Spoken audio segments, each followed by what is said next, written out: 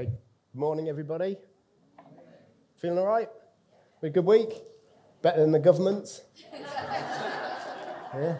Not really, no. Oh, John, we'll pray for you at the end. Couldn't have got any worse than that. Does this sound all right? They haven't checked it. Does it sound all right? Good. I couldn't get it to turn on, but I was pressing the wrong button.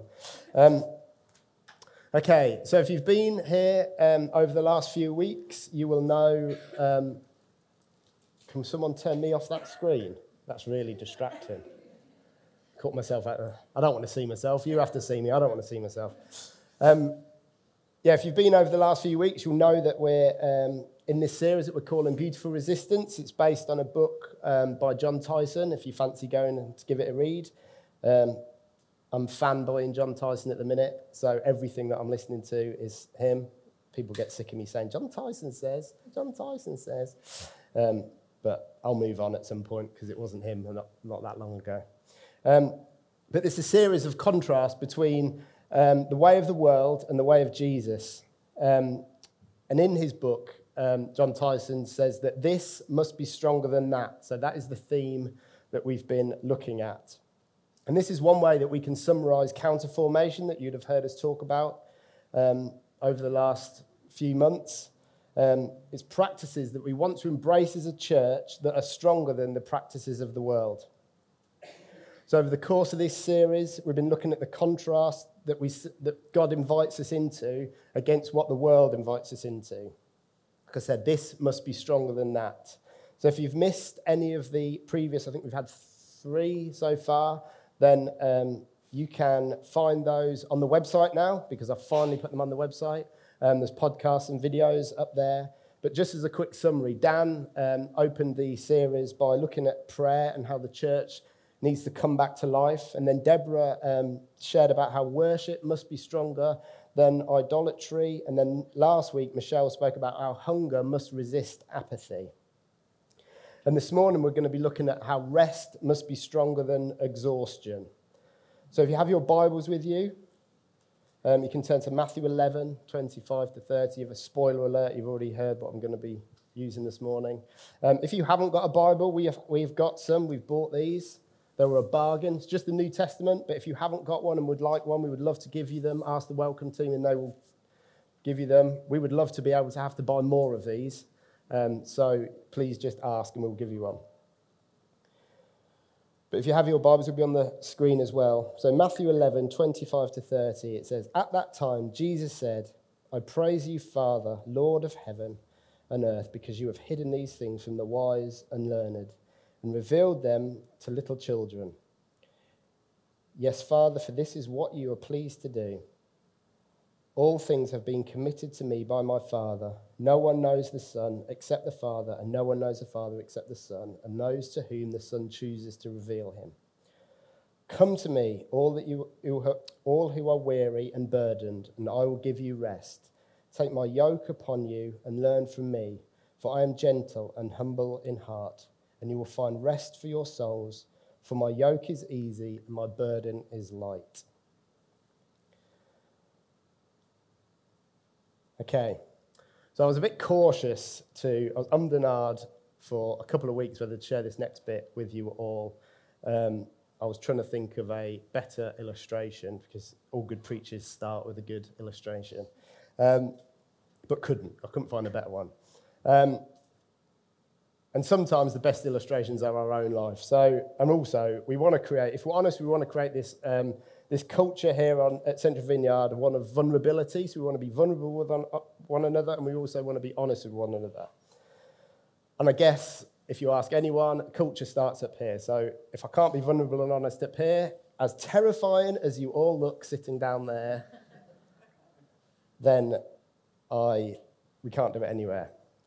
So there is a slight irony this morning about me talking about rest today. The reality is, I'm not great at resting. My dad is in the room at the back. I blame him. All of the blame for me being unable to rest lays firmly at the door of my father. My mum, who isn't here this morning, is the other level, is quite good at resting. She doesn't think she is, but she is. But it isn't in my genes to rest well. I'm not good at resting. And very recently, I learned that the hard way, that life without rest creates unbearable exhaustion. So about 6 weeks ago, to the day, well, almost the day, to yesterday, I think it was then, I worked it out, it was about 6 weeks ago, it all came undone. And I know it happened 6 weeks ago because these things, when they happen, then they've never happened before, you kind of remember them. And I also remember because it was the Saturday before the last time that I stood up here and why. So after a rather annoying morning, I won't go into it. If you want to hear the whole story, then you can take me out for a beer, and I will gladly tell you the whole story. I came home, so I'd been here doing some jobs that were rather annoying jobs. And I came home, and I sat at the computer in my office, which is just off our kitchen, down some steps through the pit, as I call it, into my office. Sat at the computer to do my slides, ready for Sunday to make some final tweaks to my notes and stuff. I was a bit all over the place and hadn't really got it done in time. And then it happened. Exhaustion came, and it caught up with me.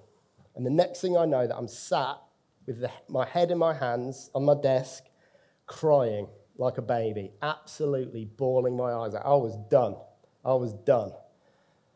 Next thing I know, Anya's, kids, you might just, they were in the kitchen. Kids, do you want to just go and play? So off the kids went, and then Anya came in, didn't know what to say. And I was just sat at my desk going, I don't know how long, it was about 15 minutes, just sat there, crying my eyes out. I won't go into more of that. Again, if you want to hear the story, then I'll tell you the whole story. But I was done. I was absolutely exhausted. And just a few weeks before that, I'd felt it coming. I'd felt this wave of exhaustion coming, and some friends had recommended this guy who doesn't live in Northampton, and we don't really know him, but they know him, who was just starting up as a coach and a spiritual director.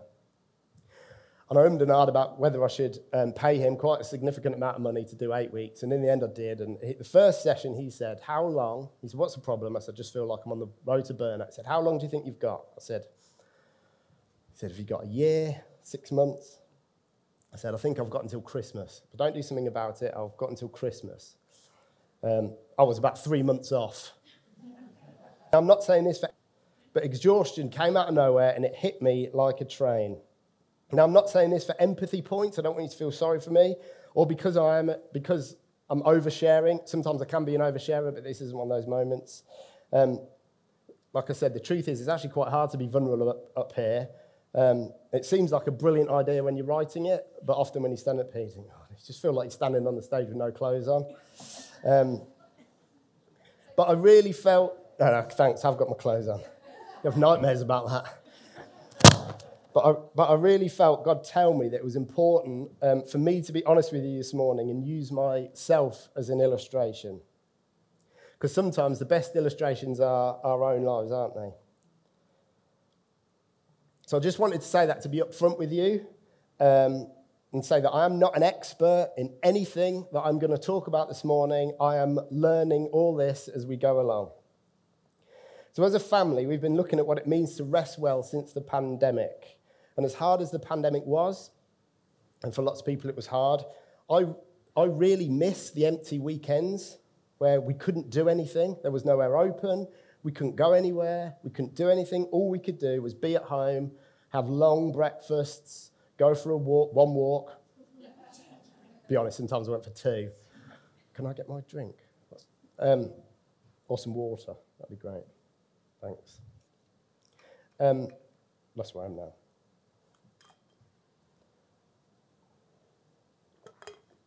However, when all the options were removed, like I said, all we could do was go for a walk, rest. The highlight of the day was going out for your 1 hour long. Was it an hour that we could have? However long it was.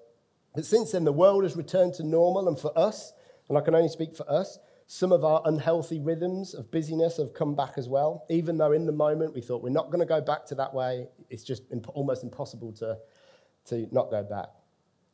However, over the past 6 weeks or so, since that moment of collapse in my office, since the episode on that Saturday afternoon,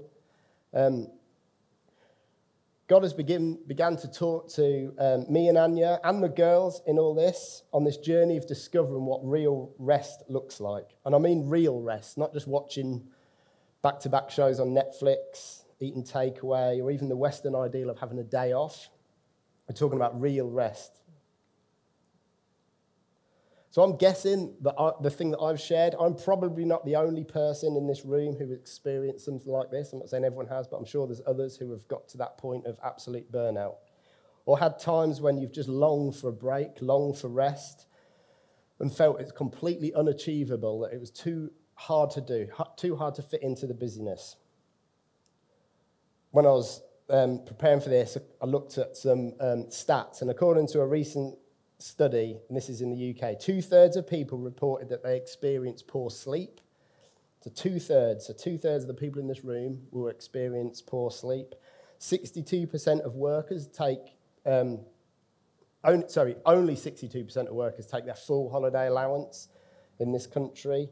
And of those that do take a holiday, 23% regularly check emails, and 15% continue to do some work out of the fear of being behind when they get back, or that they'll miss targets.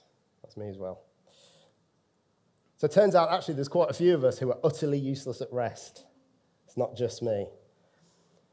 And obviously we live in this culture that demands more of us all the time. More attention, more productivity, more success, more money, more stuff, just more. And to be honest, I find it absolutely exhausting. Again, I went down another rabbit hole while I was preparing for this, as often is the way. You think, oh, I'm just going to get on with my talk, and then you end up looking at, it's usually like dog videos or something weird. But this actually did have some pertinence to what I'm talking about. But I looked at the effects of tiredness and stress and exhaustion on our physical health, and I haven't got the time or the brain or anything like that to go into it into detail, but in just one article I found this. It says, not all stress has a negative effect. Studies have shown that short-term stress boosted the immune system, but chronic stress has a significant effect on the immune system that ultimately manifests itself in an illness. Stress can, this is me summarising, raise T cell levels, which suppress the immune system, which in turn raises the risk of viral infection, lead to the release of histamine, which can trigger severe bronchoconstriction in asthmatics. Stress can increase the risk of diabetes. Stress can alter the acid concentration in the stomach, which can lead to peptic ulcers and other stomach or bowel-related issues. Recent studies have found a link between stress and tumour development. Stress can lead to a plaque buildup in arteries, and in ongoing cases lead to heart attacks. And that's just the physical stuff. Lots of people here, and as John shared this morning, that's not even looking at the mental health thing that stress can, do to us. And I know that we're blessed at CV to have lots of people in lots of different life stages. Some of you perhaps have lived through this and survived to tell the tale. Some of you are just at the beginning. Some of us are right in the middle. But for many, stress and tiredness is not related to age, career, circumstance. It can just creep up out of nowhere. But for all of us, this is slightly depressing talk. Let's go down as one of Pete's depressing talks. But for all of us, wherever we find ourselves this morning, there is good news. In the midst of all this stress and tiredness and busyness, Jesus comes to give his message of rest. In the passage we read right at the beginning, Jesus gives an invitation. Come to me, all who are weary and burdened, and I will give you rest. He doesn't say, come to me and I'll make you successful, or come to me and I'll heap religious burden on you. His invitation is an invitation of rest. Salvation is about rest. The way of Jesus is rooted and anchored in rest. And my hope is, as I take this journey learning about how to really rest, that in my words of my dad, who isn't good at resting but is very good at saying sometimes, I'd like to become a black belt in mastering the way of rest.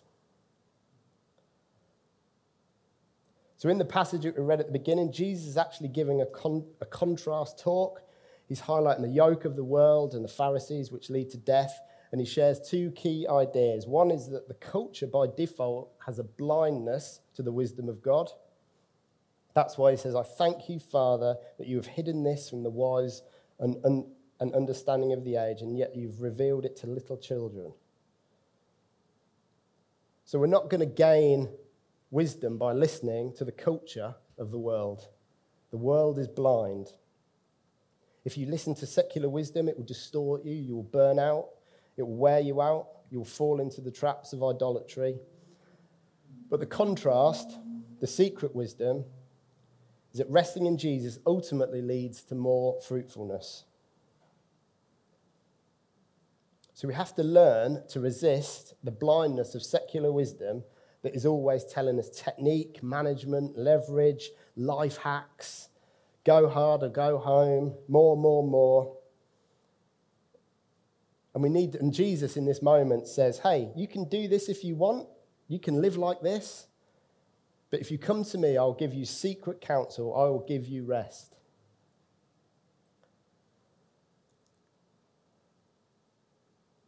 But if we don't choose to come to him, our lives, and then by extension our church, will be marked out by burnout and burden and compromise. And believe me, Jesus is not glorified or seen as beautiful when we're exhausted, stressed out, and worn out. Come to my house when one of us is tired. Jesus is not exalted in our house in that moment. And just think quickly about your life. If you are tired, stressed, and worn out, do people actually get the best of you? A restful spirit is spiritual warfare in a culture of exhaustion. And so we have to learn to live in this rhythm of rest. So we do this by examining the yoke on our life. So what is the yoke on your life? Now, I can't answer that. That's a rhetorical question. You can go away and think about that. I'm not going to answer that this morning. But we live in this world that tells us that things are meant to be getting easier. Most of us have a supercomputer in our pocket. You can get time-saving devices for pretty much anything now. We have really cheap, relatively cheap, we don't think it's cheap, but in the history of time, we have cheap mobility that makes us the most interconnected people in history. And as a result, we have more information on our fingertips than ever before. And yet, with all this progress, it's still not enough. Our souls increasingly look for meaning and value and truth as we slowly wither away, exhausted, frazzled, depressed, displeased. Our lives seem to be on a bit of a knife edge. Just think how bad news or poor decisions by a leader can send an entire nation over the edge. I don't even need, just think about this week or the last couple of weeks. A poor decision sent the whole country into panic. The result is a hollow culture that's always learning but never coming to the knowledge of truth. Our bodies are ragged, but our spirits are thirsty. We have an inability to simply sit still and be, so we drown ourselves in this 24/7 living. Sometimes we seem to be able to do anything but quench our thirst for a life with God. So let me ask you a question this morning, and don't worry, I'm not going to ask for answers. How are you doing this morning? How are you really doing? Maybe you're all good. Maybe you think, I am quite chipper. I'm good, tip-top. Maybe you're thinking, I can live another 30 years like this and then wait till retirement, and then I might be done, but I've got another 30 years in me. Maybe like me, you're thinking, I've got until Christmas. That's the next holiday.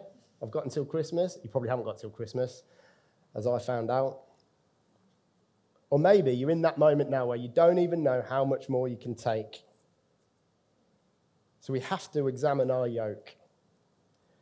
We have to really be in touch with who we are in our spirit inside us. We have to guard our hearts, because this is what affects everything that we do. So we're called to rest. We are made to rest, and Jesus invites us to rest. So this morning, if you haven't guessed it already, we want to get a bit practical and look at this practice of Sabbath. We're going to explore this in the new year. We're going to do 4 weeks in January on Sabbath. So this is just a little bit of a taster, and I'm going to miss out a ton of stuff that we're going to talk about in January because there's so much stuff out there about it. So this is a bit of an amuse-bouche, a head start. So firstly, the reality is Jesus practiced the Sabbath. The Sabbath is at the beginning, the middle, at the end of the Bible. If you read the Bible, you would eventually come across the idea of Sabbath. It's mentioned about 170 times in the Bible. About 60 of those times are in the New Testament. Secondly, Sabbath is a gift. So for the rest of our time this morning, I'm going to talk. I'm trying to G along. We might run over a little bit, but that'll be all right. I'm going to talk about what Sabbath is and the role that it can play and how we can practice it. So some of you may already be experts at this, or at the very least have some success with Sabbath. If that's you, then we would love to talk to you and find out. We're trying to get everything we can. We've got piles of books at home. We're trying to listen to stuff. Some of you may know what the Sabbath is, but are struggling to find a rhythm. That's where we are. Some of you may have just read about it or heard about it and not really have a clue. Some of you might be sitting there thinking, I have no idea what that guy's talking about. And some of you might be sitting there thinking, I'll take a day off. Have a day off. Just do the jobs that I need to do. Watch Netflix. I might cut the grass or do some washing, go shopping, whatever. Bad news. A day off is not a Sabbath. A day off is a day when we get all the things done that you've not done in the week because you're too busy being busy. It's a catch-up day. And in and of itself is not necessarily, it's not a bad thing at all, a day off, because you need that time to do those things. But it isn't a Sabbath. In fact, Eugene Peterson says, a day off is a bastard Sabbath. Days off are not without benefits, to be sure, but Sabbaths, they are not.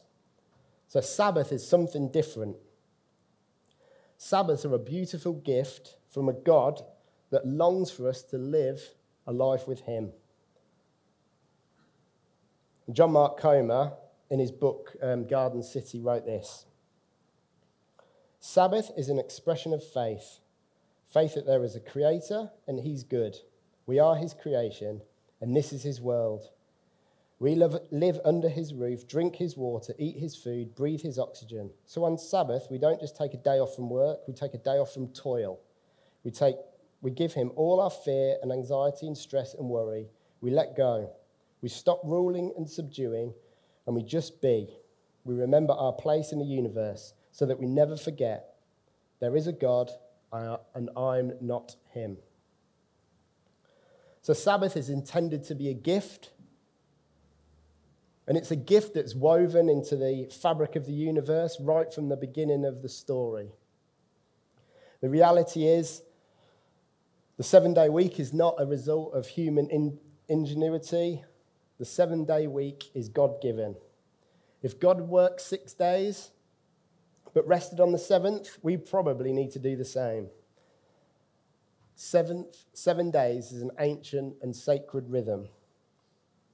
So if we're to live the way that God designed us, if we're to live within the rhythms of God that he wove into the fabric of the universe, then rest must be stronger than exhaustion. So how do we do this? What does Sabbath look like? Like I said, there's no way I'm going to cover everything this morning, but I thought I'd look at a few key themes of Sabbath, some of the themes that we're looking at as a family. If you want to know more, then come and speak to me. I can recommend a ton of books, podcasts, all sorts of things that we're looking at. Clever people that say it better than me. But one of the books that I'm reading is by a lady called Marva Dawn, and it's called Keeping the Sabbath Holy. Not holy, like holy, not holy, with a W. Holy. Marva says that Sabbath has 4 movements: ceasing, resting, embracing, and she used the term feasting, but other people say delighting. So these 4 things are a good start of what should mark out Sabbath time in your life. So firstly, ceasing. So the first part of Sabbath rest is ceasing. It's basically stopping. stopping work, stopping duties, stopping chores, stopping housework, stopping tasks, stopping business, just stopping altogether. On a Sabbath, we're called to deliberately remember that we need to stop trying to be God and instead put our lives back in his control.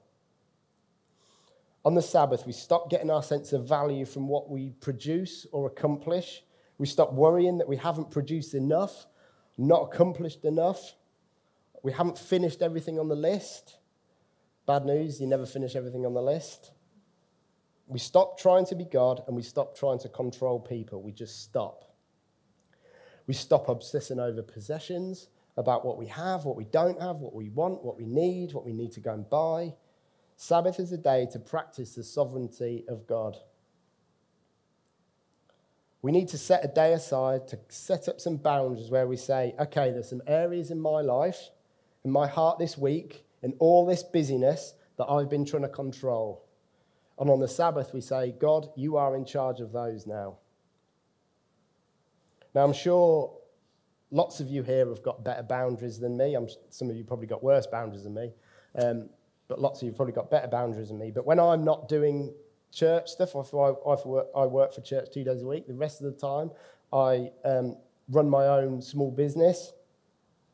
And the idea of being your own boss, if anyone says that to someone who is their own boss, is rubbish. It's not true. Because I work with clients, so I have about 15 bosses who all demanding things off me all the time. And yes, you can be flexible. I can say, well, I'm going to go and do this, and I'm not going to answer them. I can choose to do that. The problem is they don't know that I'm not there. Because all these people think that what they need from me is the most important thing on my list. You've got 15 people telling you what I need is the most important thing. So boundaries in my life can get pretty blurred. And if I accidentally check my email over the weekend or when we're trying to Sabbath, and there's something there that a client sent me, it buzzes and clatters around my brain, and it's there all weekend until I do something about it. So I try not to check my emails. That's one of the boundaries that we're trying to put up, that we're trying to check my emails. I've even caught myself checking my emails on my phone through sort of half-closed eyes, a bit like looking at a football score, thinking if I look at it through half-closed eyes, it isn't going to be as bad. It doesn't make zero difference. It's like somehow that was going to filter out anything that's going to ruin my weekend. So you may not be checking your emails over the weekend or just before you go to bed, but maybe you can think of some other habits that will cause you to literally sabotage your own rest because you just won't stop. So we have to put up these boundaries. We have to learn to stop. Because without ceasing and stopping, we can't rest properly. We have to learn to rest, to trust God that he is ultimately in control. And rest is not just going to happen by accident. Your boss isn't going to ring you up tomorrow and say, hey, you looked tired last week. I'll cover your work for you today. You go home, make yourself a cup of tea, just relax, spend some time with God, do whatever you want to do that gives you relax. That's not going to happen tomorrow. The reality is, if we want rest, then we need to be willing to fight for it. Another book that I'm reading, which is a bit heavier going, so I'm reading that very slowly. I'm not a great reader. Lots of things I'm not very good at. Reading's one of them. But Jewish theologian Abraham Joshua Heschel, I would say that, he's written this little book called The Sabbath. And he's Jewish, he's not a Christian, so he's writing at it purely from the Jewish perspective. But he says this: he who wants to enter the holiness of the day must first lay down the profanity of clattering commerce, of being yoked to toil. He must go away from the screech of dissident days, from the nervousness and fury of acquisitiveness, and the betrayal in embezzling his own life. He must say farewell to manual work and learn to understand that the world has already been created and will survive without the help of man. 6 days a week we wrestle with the world, wringing profit from the earth. On the Sabbath, we especially care for the seed of eternity planted in our soul. The world has our hands, but our soul belongs to somebody else. 6 days a week, we seek to dominate the world. On the seventh day, we try to dominate the self. So first, we need to learn how to cease, to stop, and to resist work, which is a lot easier to do, easy to say and harder to do. But we're going to talk a bit more about that in the new year. Secondly, the second one was rest. So once we've stopped, we need to rest. So like I said earlier, even sitting still is hard for me. But if we're to Sabbath well, we need to learn to create a rhythm of rest. You see, it's so easy to blame seasons of your life. I've said it before when people have said, oh, how are you? I'm busy. And I'm saying, but don't worry, it's just the season. It's just a busy season. It will pass. It'll be okay in a few weeks. It's just the season, and then it will quieten down and I'll be able to get some rest. Sometimes that is the case, but more often than not, I've found that seasons quite quickly become a lifestyle. And lifestyles are hard to change. Without proper rest, we can get lost in the busyness of life. We get tired, and then tiredness rarely leads to holiness. In his book, Beautiful Resistance, which we're basing this series on, John Tyson argues that two things must be challenged for rest to begin. Firstly, we need to understand that relaxation is not the same thing as rest. Watching back-to-back episodes of, whatever the kids are watching nowadays. I don't watch things that normal people watch. I watch weird documentaries or things that Andy's not interested in. But whatever you're watching back-to-back episodes of that may be relaxing, but the chances are you're not going to come off the sofa after watching, name a show, any show, feeling fully renewed with a fresh clarity of how God sees us and how he loves us. Now, I'm not saying that sitting on the sofa watching back-to-back episodes of whatever you are watching is bad, but we must not mistake relaxation for real rest. If all we do is relax, we are just medicating our mediocrity. Jesus calls us to live a life to the full. And if we're to live that life to the full, we need to learn to rest and rest well. Life to the full mustn't be mistaken for life that is full on. If we are burnt out, tired, exhausted, it's impossible to be the people Jesus has in mind. So Jesus calls us to be people of love, and love takes energy. So rest is essential for our discipleship. We need spiritual rest, we need physical rest, we need emotional rest, we need intellectual rest, we need social rest. So go home and have a nap. Well, not now, when we finish, then you can go home and have a nap. Renewal, not relaxation, should be our aim, or not just relaxation, should be our aim. Like I said, there's nothing wrong with relaxing, but we just need to find rhythms to rest properly. Now, I guess the next question is, that's all very well and good. How do I rest, Pete? Well, the honest answer is, I have no idea how you find your rest. That's for you to work out. There is no magic formula. It will be different for every person here. It's different for every person in our house. We each need different things from the day. So there are some things that we can do collectively, but other things that we just need to go and do on our own. For me, if I'm in the woods on my own, with the dog, with nothing in my ears, not listening to anything, just listening to the trees, it's a nice day in the woods, no one else around, completely on my own other than for the dog. That's probably the closest I feel to God out of anywhere on earth. And you know what began to sort me out after the incident, as we call it in our house? Andy was like, you're going to have to go away. You're going to have to just go away. And I was like, I can't go away. I'm preaching tomorrow anyway. I just took myself off for a few hours in complete silence. I didn't listen to anything. I took the dog out, went for a walk in the woods. And I'm not saying I came out of that completely renewed and back to how God intended me, but I did come out of that couple of hours knowing that I was loved, knowing that I was accepted, and reminded of how God saw me. And that was the start of the start. You've got to be deliberate about it, and you have to find what real rest looks like for you. Okay, the third element, Don't worry, there's only 4. We're going to run over, but sorry. Just relax. Rest. It's fine. The third one is embracing. Sabbath gives us a fresh perspective on who we are and how God sees us. In our business of the week, it's so easy to get a distorted view of ourselves. We live in a culture that is constantly distorting our identity. The world can see us as commodities, money-making devices, consumers, sexual objects, only there for profit and manipulation. Sabbath helps us remember our true identities in Christ. Now, it's a bit of a tentative link, but I thought by this point we'd all might be dropping off. So to wake everyone else up, I found these spoof film reviews online. They're reviewing children's films, but through the eyes of an adult. So I've just got a couple here. They'll be on the screens. The Lady and the Tramp, the review said, a ridiculous movie.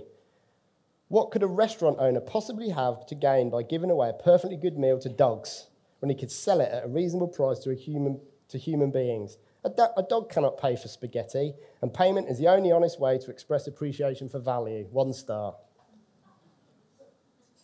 Next one, Charlie and the Chocolate Factory. An excellent movie.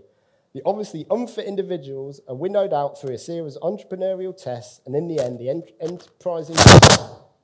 I've got a dodgy thing.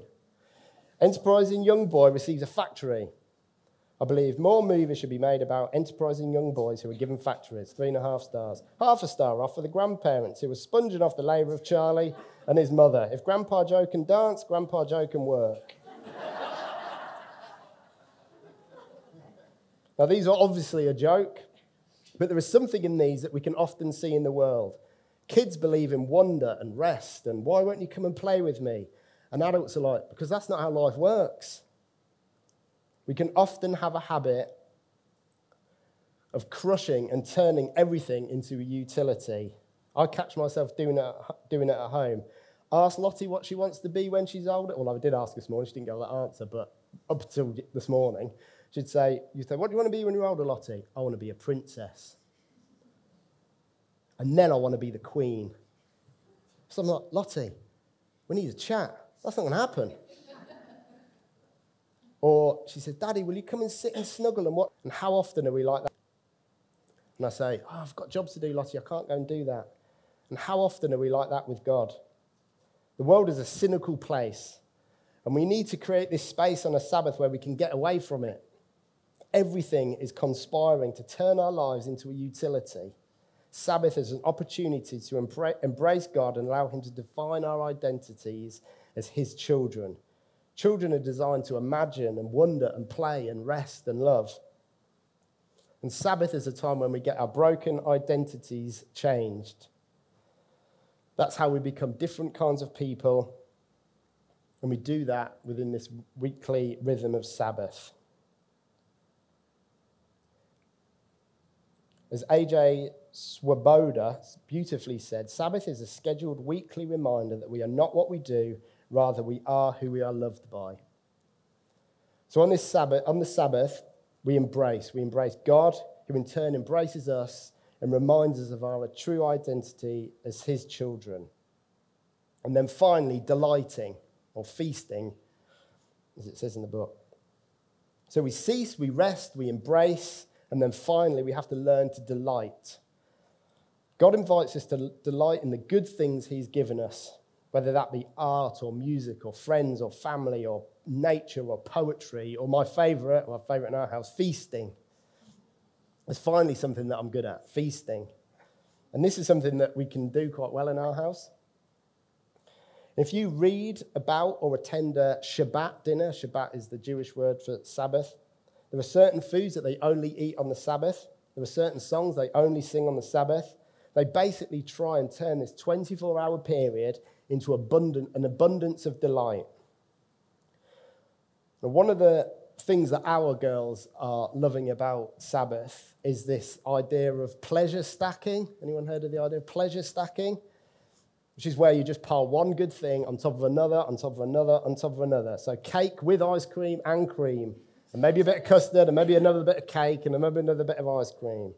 Nothing is too much. We've decided nothing is too much on the Sabbath in our house. when it comes to food. If it's in our cupboards or fridge, then it's up for grabs. And this week, partly to prepare for this talk, I thought I need to have 2 Sabbaths this week. And try and put some of this stuff into action. I gave myself a day off on Tuesday, and I went to the V&A and British Museum in London. You see, beautiful things make me happy.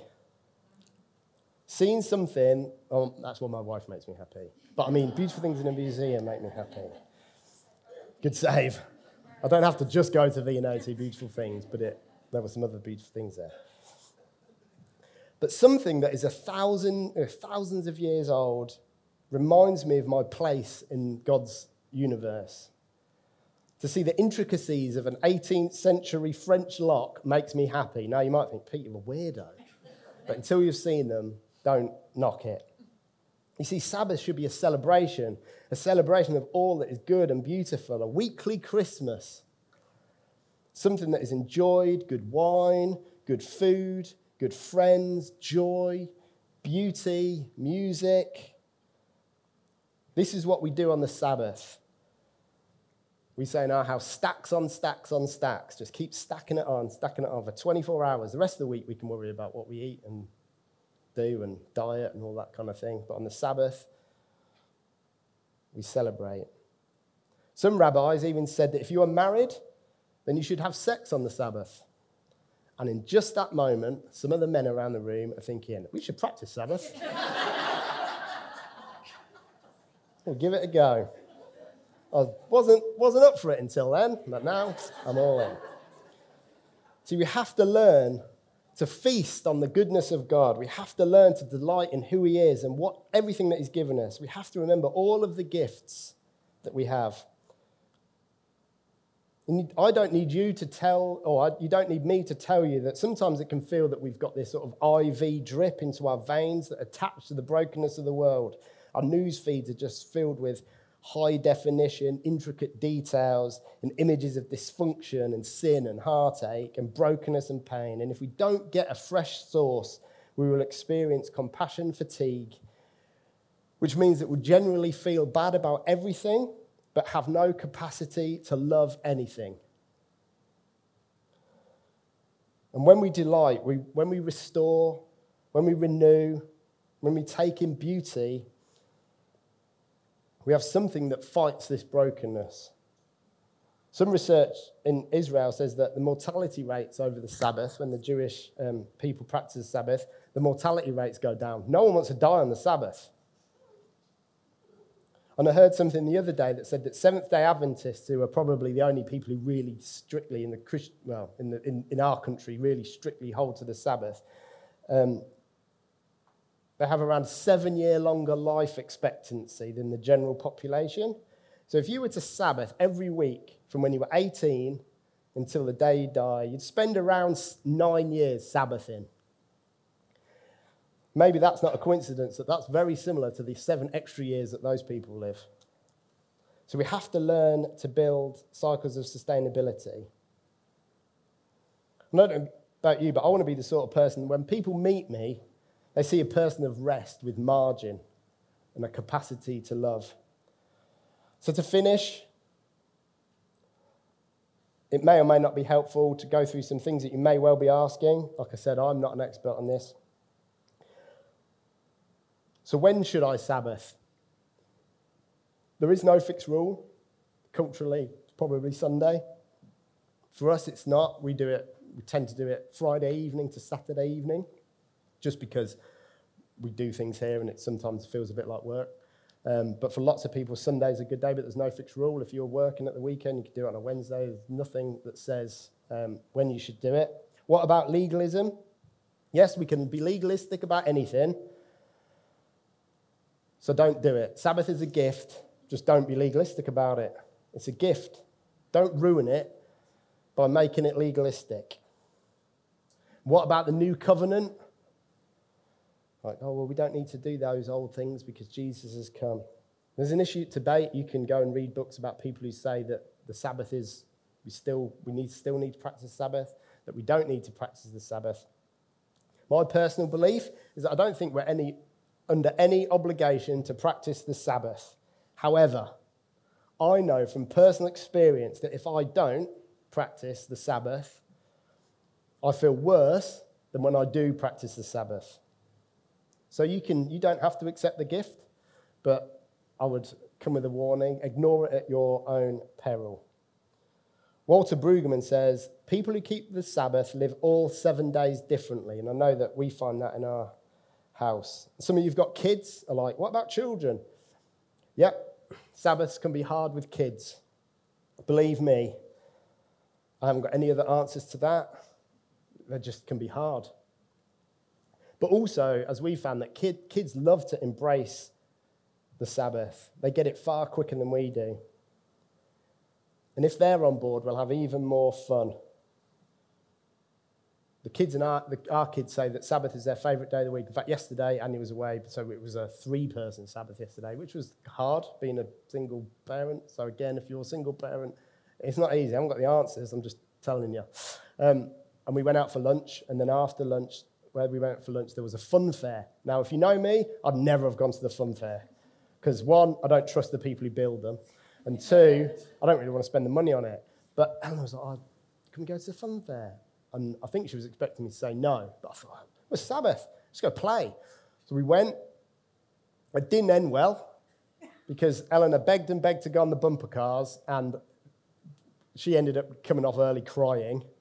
And then I couldn't get off because I was in with Lottie. And then as it finished, I crashed ours, and I thought I'd cracked Lottie's rib.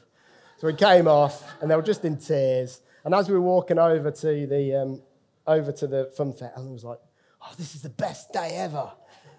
I don't think she felt that walking back to the car. It just cost me a bit more money to get some other rides to take off the she's never going to go on a bumper car again. But involve your kids in what it looks like, and embrace the fact that Sabbath may look differently in different life stages. But ultimately, let us be a people with a source of life and a source of rest that we have margin to bring to the world. Sabbath is a gift, and rest must be stronger than exhaustion. So to finish this morning, I want to reread the Bible verse that I read at the beginning, but this time from the Message. So it says, "Are you tired, worn out, burnt out on religion?" You could add all sorts of things in there. Burnt out with the world. "Come to me, get away with me, and you will recover your life. I will show you how to take real rest. Walk with me and work with me. Watch how I do it. Learn the unforced rhythms of grace. I won't lay anything heavy or ill-fitting on you. Keep company with me, and you'll learn to live freely and lightly." So, we'll stand in a minute and we'll pray. But as a bit of an invitation, I've got some homework this week. In this next week, if you don't already, try and find, it doesn't have to be 24 hours. 24 hours can be a hard thing to do, and very rarely do we do a full 24 hours. But just start somewhere with this. Try and take some time out to find what real rest looks like for you. Try and turn off your phone, turn off your email.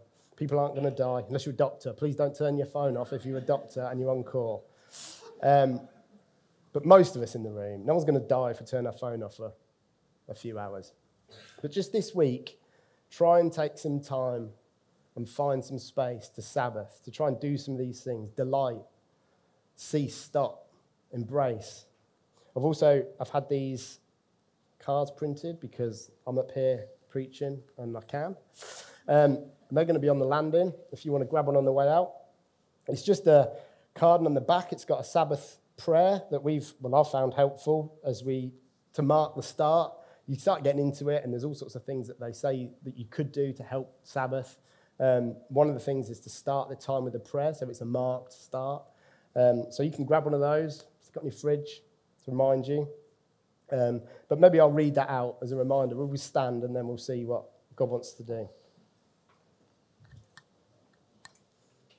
Come up in a minute.